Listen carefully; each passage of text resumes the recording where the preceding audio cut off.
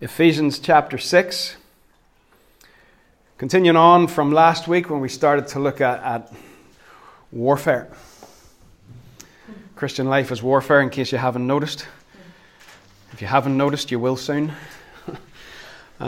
Previously in Ephesus, in the first 3 chapters, we were sitting.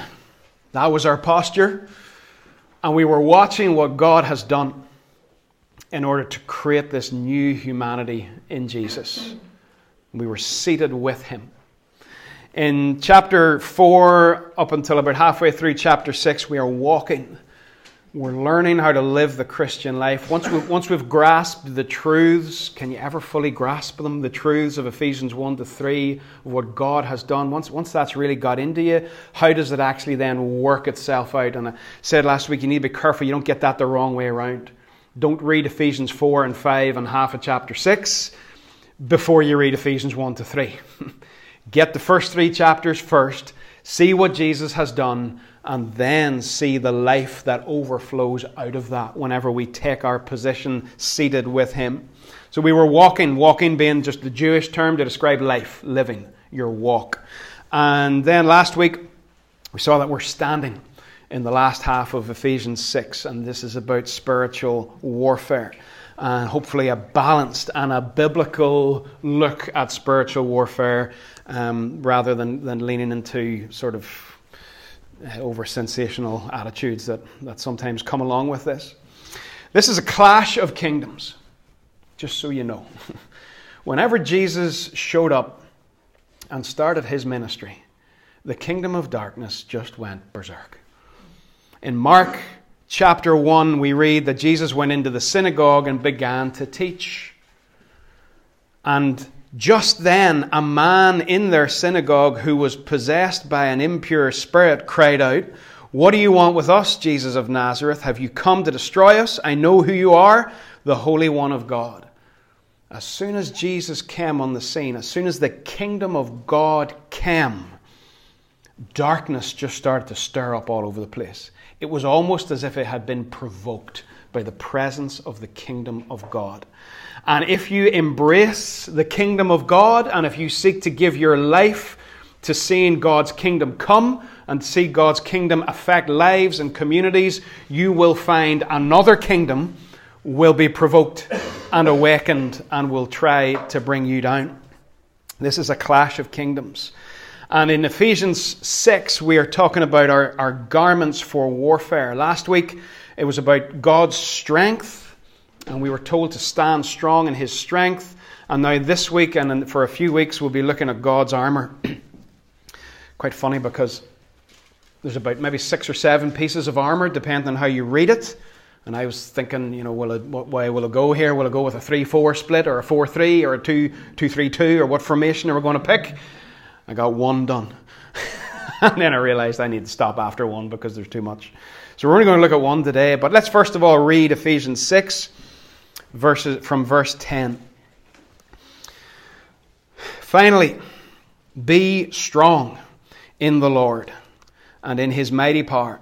Put on the full armour of God so that you can take your stand against the devil's schemes. For our struggle is not against flesh and blood, but against the rulers, against the authorities, against the powers of this dark world, and against the spiritual forces of evil in the heavenly realms." Evil is real. The battle is real. We are on a spiritual battlefield.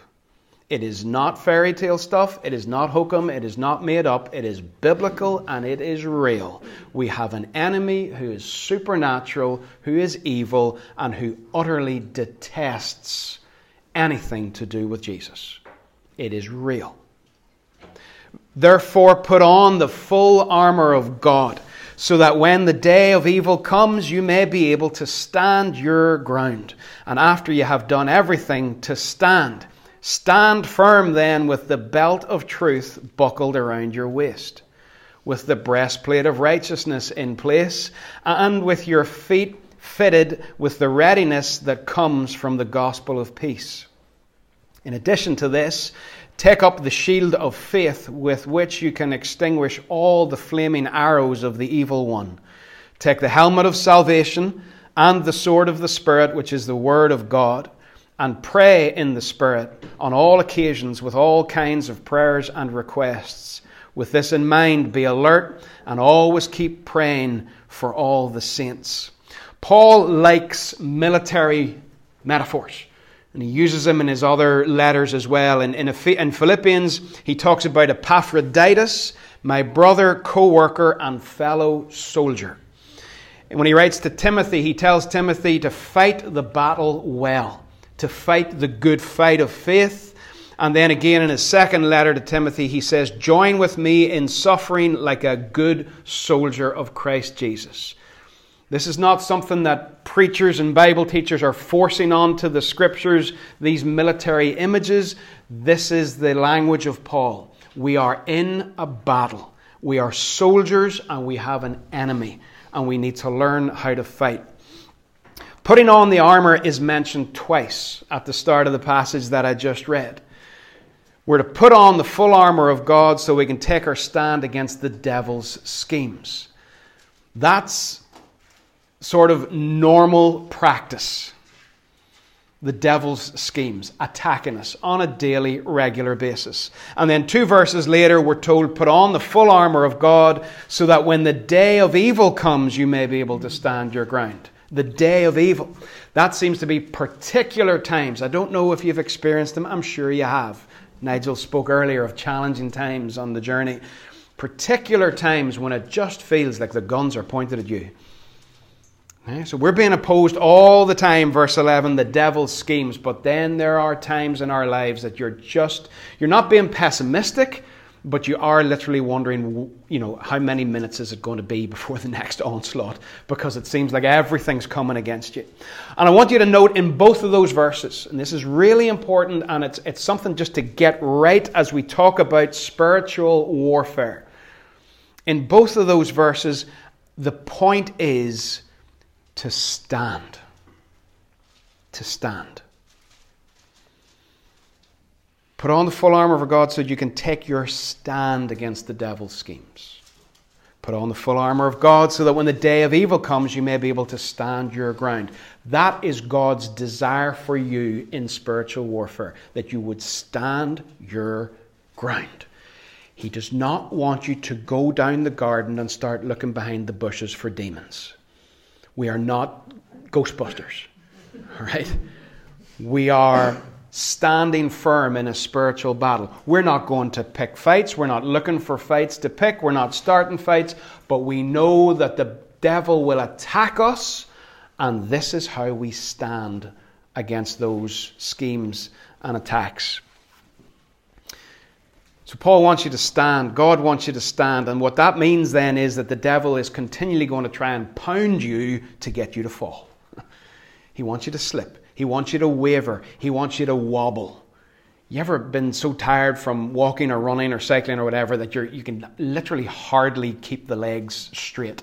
Or you do a bit of exercise and you feel okay, and then you try to go upstairs and all of a sudden it's just everything's gone wobbly. And this is what the devil wants to do to us. He wants to make us wobble, waver, slip, slide, fall. But God has provided strength, and in this passage as well, He has provided armor that we would stand. John Stott says that wobbly Christians have no firm foothold in Christ and are an easy prey for the devil. I don't want to be a wobbly Christian. I don't want to be wobbly in any context, but I don't want to be a wobbly Christian. I want to be firm, immovable. Last week there was a bunch of guys from NIE replacing an electric pole in the field or in the front, I can't remember if it was in the field or in the garden of my dad's house. And he said to me he couldn't believe whenever they took the original pole out of the ground, it was literally 10 to 12 feet under the ground this pole went.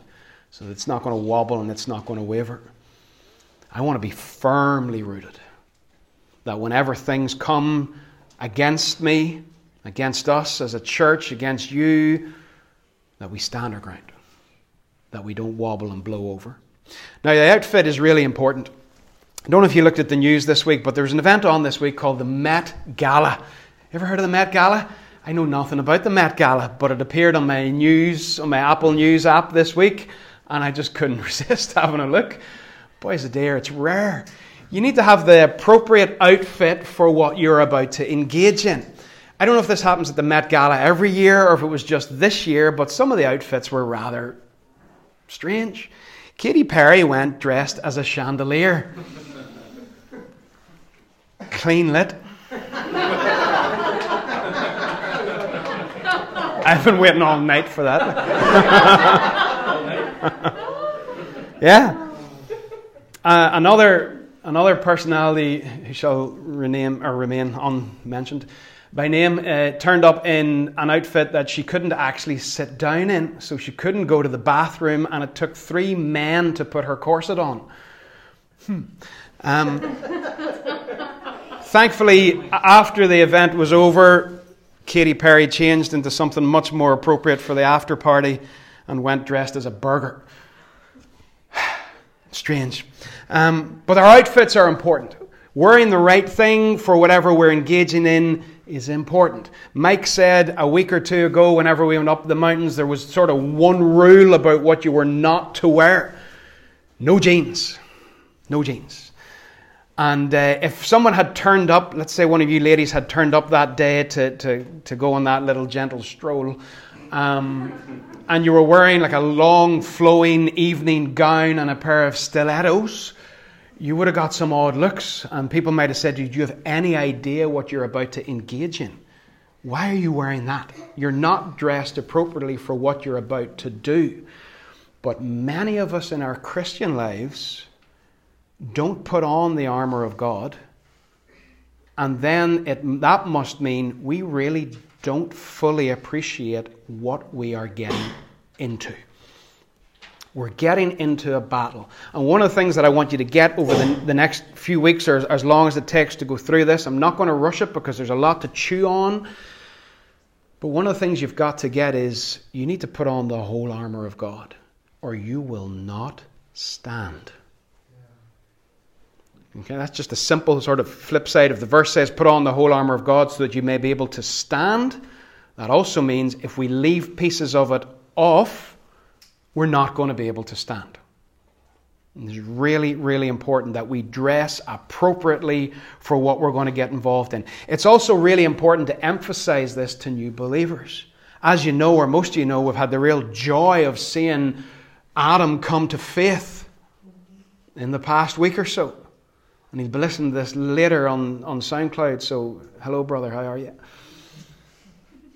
But we've had the real joy of that. And one of the things, whenever I'm sitting with somebody and talking to them about being born again and about that process of coming to faith, there's a few things that I like to just emphasize. You can't give them the whole lot, but a few things I like to emphasize. I like to talk about who Jesus is, obviously. I like to talk about the fact that the people are made in the image of God. Every single one of us, no matter who we are, or what we do, what we've done, we're made in the image of God. I like to emphasize the Holy Spirit, because I don't see the Holy Spirit as a optional upgrade that you bolt on 6 months later after you get born again. I want to pray for people that they will be filled with the Holy Spirit immediately at that same moment. I think that's biblical. But one of the things I also emphasize is you're getting into a battle. Give it about 24 hours, because all hell's going to break loose. Because the devil does not want you to walk with Jesus. And you need to know. I heard a guy preaching on the street yesterday, and bless him, I admire his sincerity and his courage. But he said about how bring Jesus into your life and your whole life will get better. I thought, no, mate. I know what he means. We come alive for the very first time, and we're fully alive and walking with him. But if I tell you that walking with Jesus is going to make your life better, a week later you're going to come back and say it doesn't work. You're going to come back and say it doesn't work because the devil's going to pound you for a week, and you're going to come to the conclusion, well, this walking with Jesus caper doesn't work because I've just had an awful week. So it's not about making your life better. It's about being fully alive for the first time. It's important to emphasize to new believers, you're in a battle. You need armor, or you're going to get destroyed very, very quickly. A few things before we start looking at the armor itself, and as I say, we're only going to get to one piece of it today, so don't be scared. It's God's armor. Now, we have this picture in our mind because Ephesians was written in prison. Paul, bless him, for the gospel, was put in prison. And as he wrote this letter, he was probably chained to a Roman soldier. And that might have been the thing that sparked him off to start thinking about armor. But it's highly unlikely that that Roman soldier in that prison was wearing his full battle outfit just to keep an eye on Paul. So it might have got his mind thinking, but he's not so much thinking about the Roman soldier as he's thinking about the armor of God. This is not just, well, this is nice Christian armor, and oh, look at my people and their wee outfits and they all look well. No, this is God's armor. He wears it as well. Let me take you to Isaiah chapter 11 and also Isaiah chapter 59. I'm only going to lift a verse or two from each chapter. You don't need to go, but go if you want. Isaiah 11. Always, always, always, when we're reading the New Testament, if we want to understand things, we should be thinking, where have I seen this before? Where have I seen this before? And when Paul talks about God's armor, if we know the Old Testament, our minds go back to the like of Isaiah 11, which is talking about the Messiah who will come. And it says in Isaiah 11 verse 5, righteousness will be his belt, and faithfulness the sash around his waist. That's a really unfortunate translation there. The garment around his waist. So we'll just go for that. Righteousness will be his belt, and faithfulness the sash around his waist. In Isaiah 59, again, verse 15. Listen to the language that Isaiah uses that Paul then picks up 700 or 800 years later. Isaiah 59:15. Truth is nowhere to be found, and whoever shuns evil becomes a prey. The Lord looked and was displeased that there was no justice. He saw that there was no one. He was appalled that there was no one to intervene. That's a powerful verse in itself, isn't it?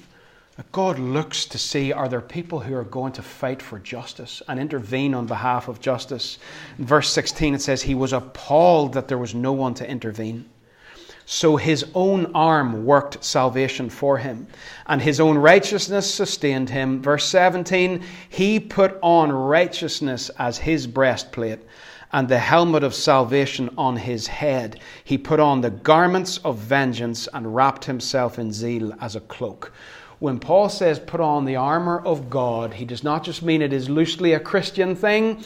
It's God's armor given to you. It's like those scenes in movies where some old warrior comes along and presents his sword and his shield to some young whippersnapper who's going to go out and carry on the fight. This is my armor. You take it and put it on. So it's God's armor. It's also Jesus' armor. He was wearing it in the wilderness in Matthew 4 and in the other gospel accounts when he did battle with Satan. And he focused on truth and faithfulness and power and the Word of God. Jesus wears this armor as well. And as I said earlier, we must put on the full armor. I'm going to remind you of this over and over again until it drives you mad, because then you'll remember it. The breastplate of righteousness covers your vital organs, covers your heart, but doesn't protect your feet, doesn't protect your head. You can't just put on one piece. You must have all of it. You can't, for example, say that, Paul says in verse 17 about the sword of the Spirit, which is the Word of God. You cannot have the attitude of, well, I've got the breastplate of righteousness on and the helmet of salvation. I'm saved, I'm born again, I prayed a prayer, but I'm not really that into the Bible. Don't make that big a deal about reading it every day or trying to bring my life into line with it or into alignment with it. It's not, I don't really, that's not a big priority for me. With all the love in my heart, I just want to tell you, spoiler alert, you're going to fall. You cannot stand without the full armour of God. And Christians need to get that. We need to really get that. Leave off one piece, we're going to fall. We're going to slip. So this is, Paul says, he says it both times in verse 11 and verse 13, put on the full armour. Put on the whole lot. In Greek, it's the word panoplia. If you've ever heard of an English word, panoply, it means like an extensive, impressive collection of something. Panoply. And we're to put on the panoply of God, the full armour. Also, this is a community project. Mentioned this last week. When Paul writes a letter, he's writing to a community of Christians. He's not writing to one person. Do not take this and say, well, this is just about me putting on my armour to make it through the day. Yes, that's fine to think of it that way, but don't think of it exclusively that way. He writes to the church and he says, church, together you're to put on the armour of God. Together. Together you are to live righteously. Together you are to revere truth. Together you are to handle the sword of the Spirit. Together. You've got to watch each other's backs, church. No lone rangers. We are a community. We cannot stand alone.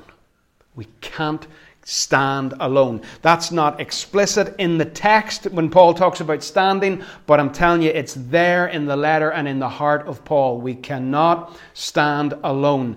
I am being disobedient if I don't watch your back, spiritually speaking. And I am being proud and arrogant if I live in a way that makes it out like I don't need you to watch my back. All right? This is a community project. We are part of an army. We're not Lone Ranger soldiers. We are part of a collective of people. And we've got to look out for each other. We've got to. Again, we'll come back to that again and again and again. And also some of the armour is defensive. Most of it's defensive. And some of it towards the end is offensive armour. Some of it is to keep us safe. And some of it is to attack and do damage to the enemy. Another simple little verse about spiritual warfare, just to hang out there, because we do overcomplicate this. First priority in spiritual warfare, who are you looking at? Who are you facing? Who are you postured towards? If we get so caught up with trying to engage with the devil, he'll be happy as Larry, because he'll just go away and say, well, I just distracted him from an hour and he didn't pray. He didn't worship God because he was too busy talking to me. Get your posture right. You want to win the victory in spiritual warfare when the devil comes against you with doubt and despair and discouragement and guilt and shame and slander and all sorts of things like that. You want to overcome him. Submit yourself to God. As soon as you hear that nasty person coming with his lies and his slander, the enemy, you turn to God. Father, I love you. Father, thank you that I'm your child. Father, thank you that King Jesus died for me and rose from the dead for me. Father, thank you that I'm filled with your Holy Spirit. Father, thank you that that enemy who is trying to get into my heart and into my mind with his lies, he's a liar and he's the father of lies, and I can see right through him. Thank you, Father, for your goodness. Father, give me strength. Help me, Lord. I love you, Lord. Get your posture right. Face the Father. You want to do damage to the enemy, face the Father. Every time I'm worshiping him, my hands are in the air and I'm praising him, maybe praying at home or whatever, and I'm just worshiping him, and all the time, stamp, stamp, stamp. But my focus is not down there, my focus is on him. Worshiping him, glorifying him, and the devil then is just collateral damage as I do that. Get yourself focused in the right direction. So the first piece of armour that's mentioned is the belt of truth. As I've read there in Isaiah 11, it's worn by the Messiah. It's worn by God himself. The Roman soldier wore a skirt. It's encouraging, isn't it? The ancient world was conquered by drag queens. He had like a flowing undergarment and a tunic, and if he was off duty, that was let just to flap about and kept him cool. But whenever he was on duty, whenever he was going to battle, he would pull that garment up, he would roll it all up, and he would use a belt to hold it tight in against his waist, so it would not trip him up, would not get in the way. And that's where the old phrase, gird up the loins, comes from. Gird up the loins. It means get your flowing garment, pull it up, put the belt on it, and keep it tight and keep it out of your way. Gird up the loins. It is a phrase that speaks of preparing for action. Preparing for action. And even still, we do stuff like this. And we do it instinctively. It doesn't matter who we are. So many of us, when we're about to do something, do a bit of work or whatever, up come the sleeves. Don't even think about it. They're just out of the way. Whether that's doing the dishes or working in the garden or whatever, up come the sleeves. You get yourself ready for activity. Gird up the loins. And what Paul says is that what will allow us to stand is if we put on the belt of truth. Truth has got to grasp us at the heart of who we are. The psalmist, as David wrote this psalm, Psalm 51, this was after his adultery with Bathsheba. And he wrote this psalm and he said that God desires truth in the inner parts. Not just an outward appearance of truth, but truth at the very core of who we are. And truth has already come up in the letter to the Ephesians a couple of times. And in chapter 4, verse 15, Paul has spoken about speaking the truth in love. And also in chapter 4, verse 25, he said we must put off falsehood and speak truthfully to our neighbour. It's one of the joys of studying a letter, and you just start to see the themes that have been dripped in along the way, all starting to come together at the end. So what does he mean? Does he mean, when he says put on the belt of truth, does he mean that we need to know the truth or that we need to live the truth, live in integrity? There's a guy called William Gurnall who wrote a big old book a long time ago called The Christian in Complete Armour. Massive beast of a book. And he said that some people make a choice between whether this means knowing the truth or living truthfully. And then he goes on to say you can't have one without the other. If you know the truth, you should then live truthfully. So whenever Paul talks about putting on the belt of truth, we don't have to make a decision here between these two things. It's both of them. It's both of them. We must be able to let the truth of who Jesus is grasp us and tuck everything into that. Jesus said, I am the way, the truth, and the life. I am the way, the truth, and the life. And Karl Martin, who's the leader of Central Church over in Edinburgh, and he's written a couple of books that have really blessed me this last few months, one called Stand and one called Lead. And he says, you will not be fit to engage in battle if you are not confident and standing on the truth of who Jesus is, what he has done, and that you are secure in him. Your stand will be fatally flawed if you rely on what and how you feel. Do you feel saved?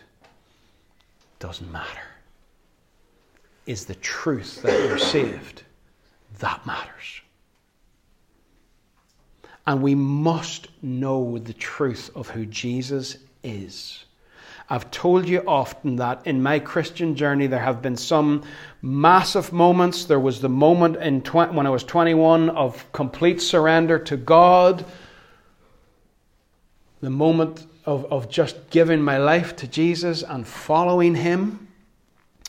Then a few years later, everything just sort of seemed to change again, shift gear.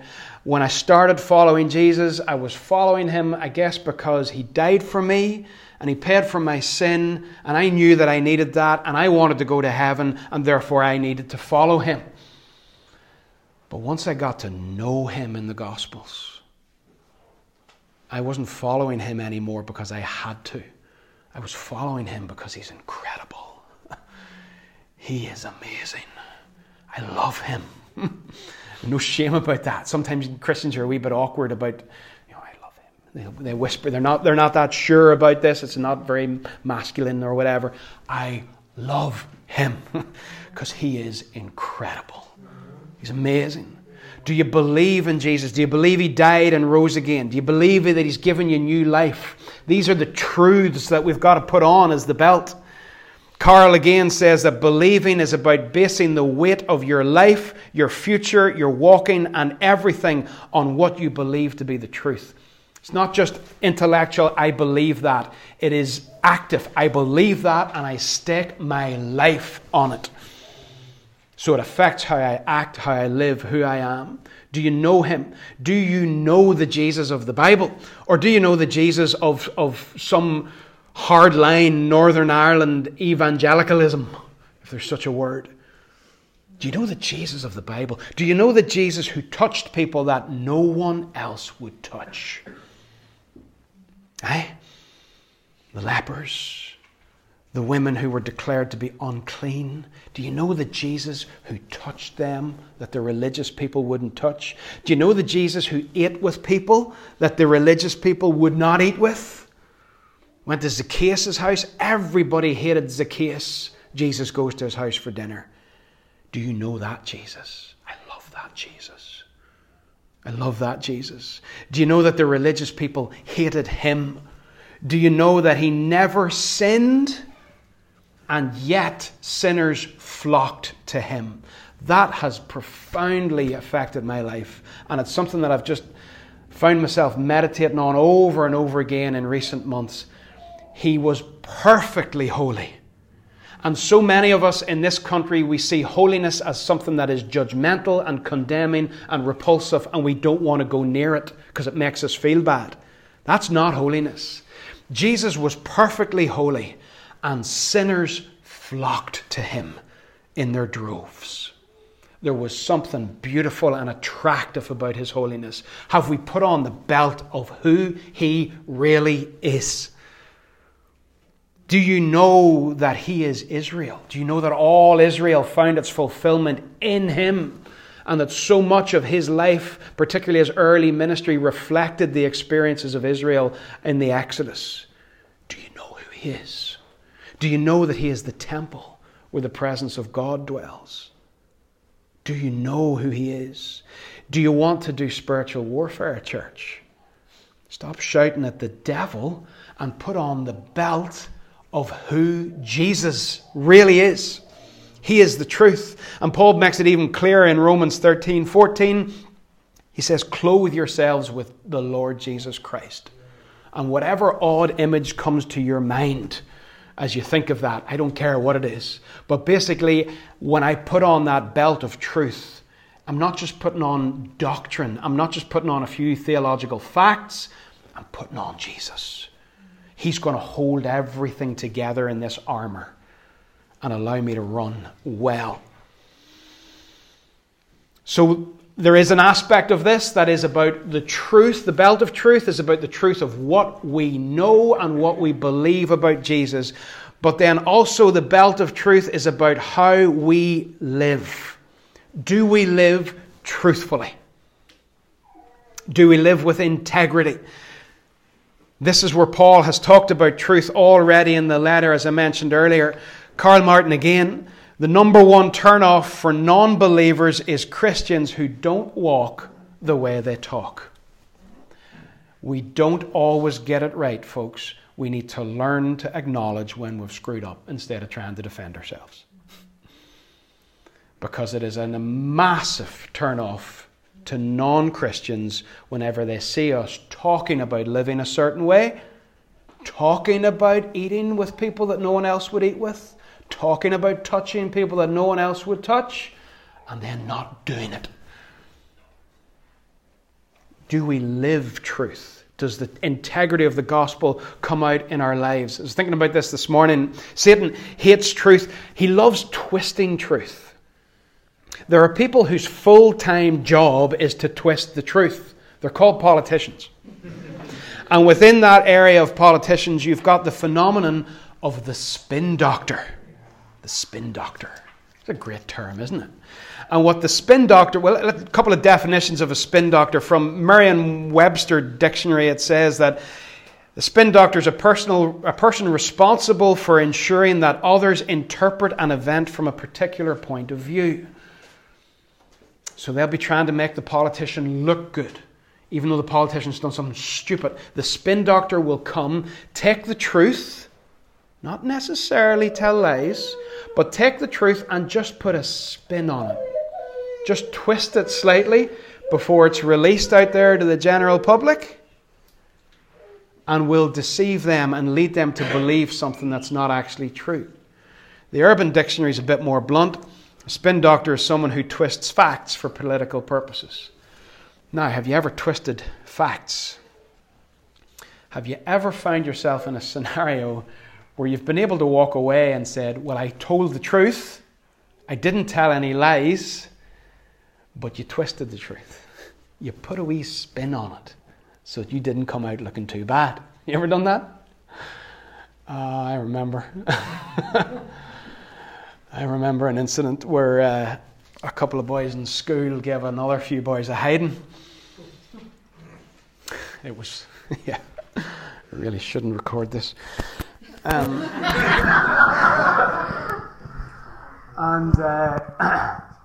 So whenever it was investigated afterwards, the question was asked, what did these guys hit you? Did these guys punch you, attack you, whatever? Yes, yeah, they did. They came and they hit us and punched us. That's truth. But that was only part of the truth.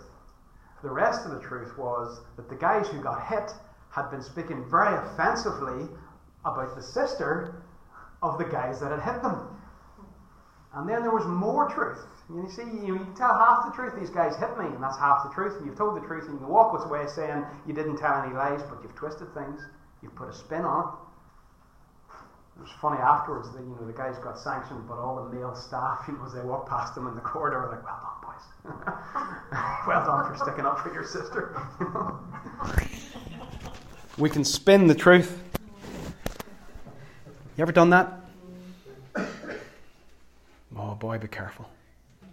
Be careful that the devil doesn't get a foothold.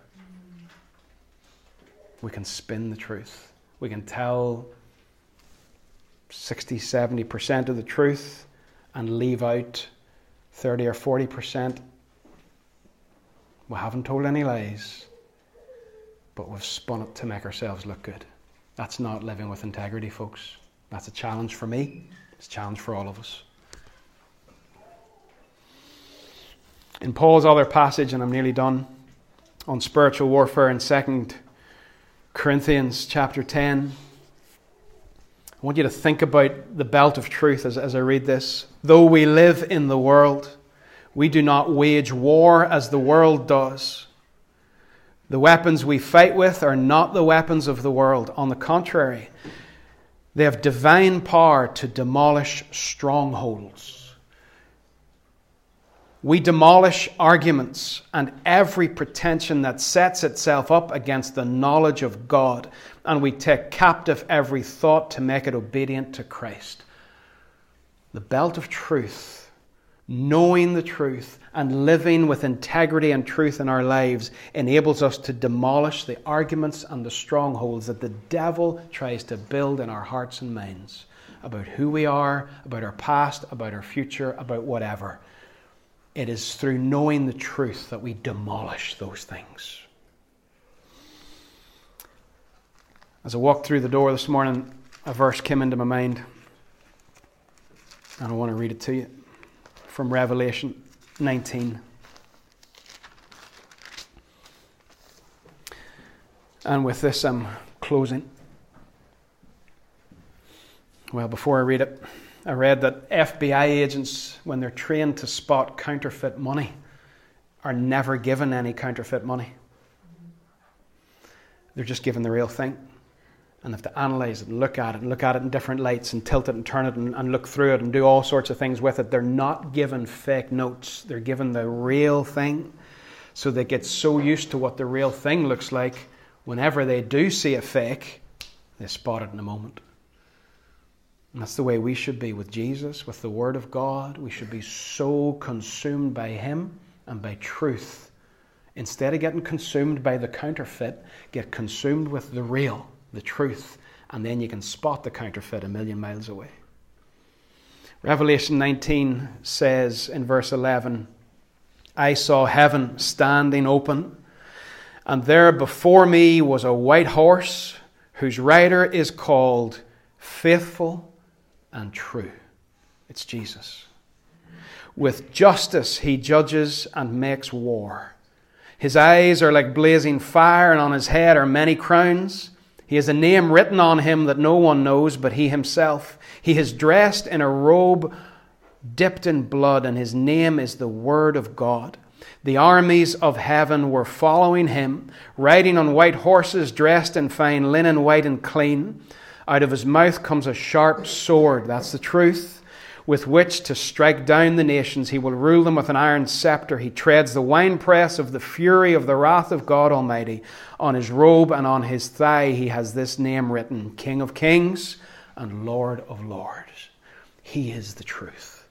Put him on. Put on the whole armour of God, or you will not stand. We've only got one bit done today. This is the reason we sing things like, I will rest on your promises. My confidence is your faithfulness. The word faithfulness and the word truth are very similar. In fact, in the Old Testament, they are the same word. These are not just throwaway lines. And as we sing that sometime during these next few songs, you're putting on the belt of truth. Father, thank you for the truth that you have given us. Thank you, Lord, for Jesus, that he is the truth, and may we learn more of him and who he really is by encountering him ourselves through your word, through a personal walk with you, Jesus, through the community of faith following you together. And Lord, I ask that you would help me and help us to be truthful, to live with integrity. Father, that there be no spin doctors in your church, that none of us would play around with the truth to suit ourselves, that we would hold our hands up and acknowledge whenever we've done wrong, repent and apologize and put it right. Father, help us to be truthful, because the world is watching and the devil is watching. And if we live with a lack of truth in our lives, we will not stand. We want to stand, Father. Help us. Thank you for what you've given us. Thank you for one another. Thank you, God, for the opportunity now to praise you and to lift you up. And Lord, I pray that you will just cause us all to ponder these words, to ponder what we've learned and what we've seen in your word today, to chew on it and to live in it. In Jesus' name. Amen. Thank you.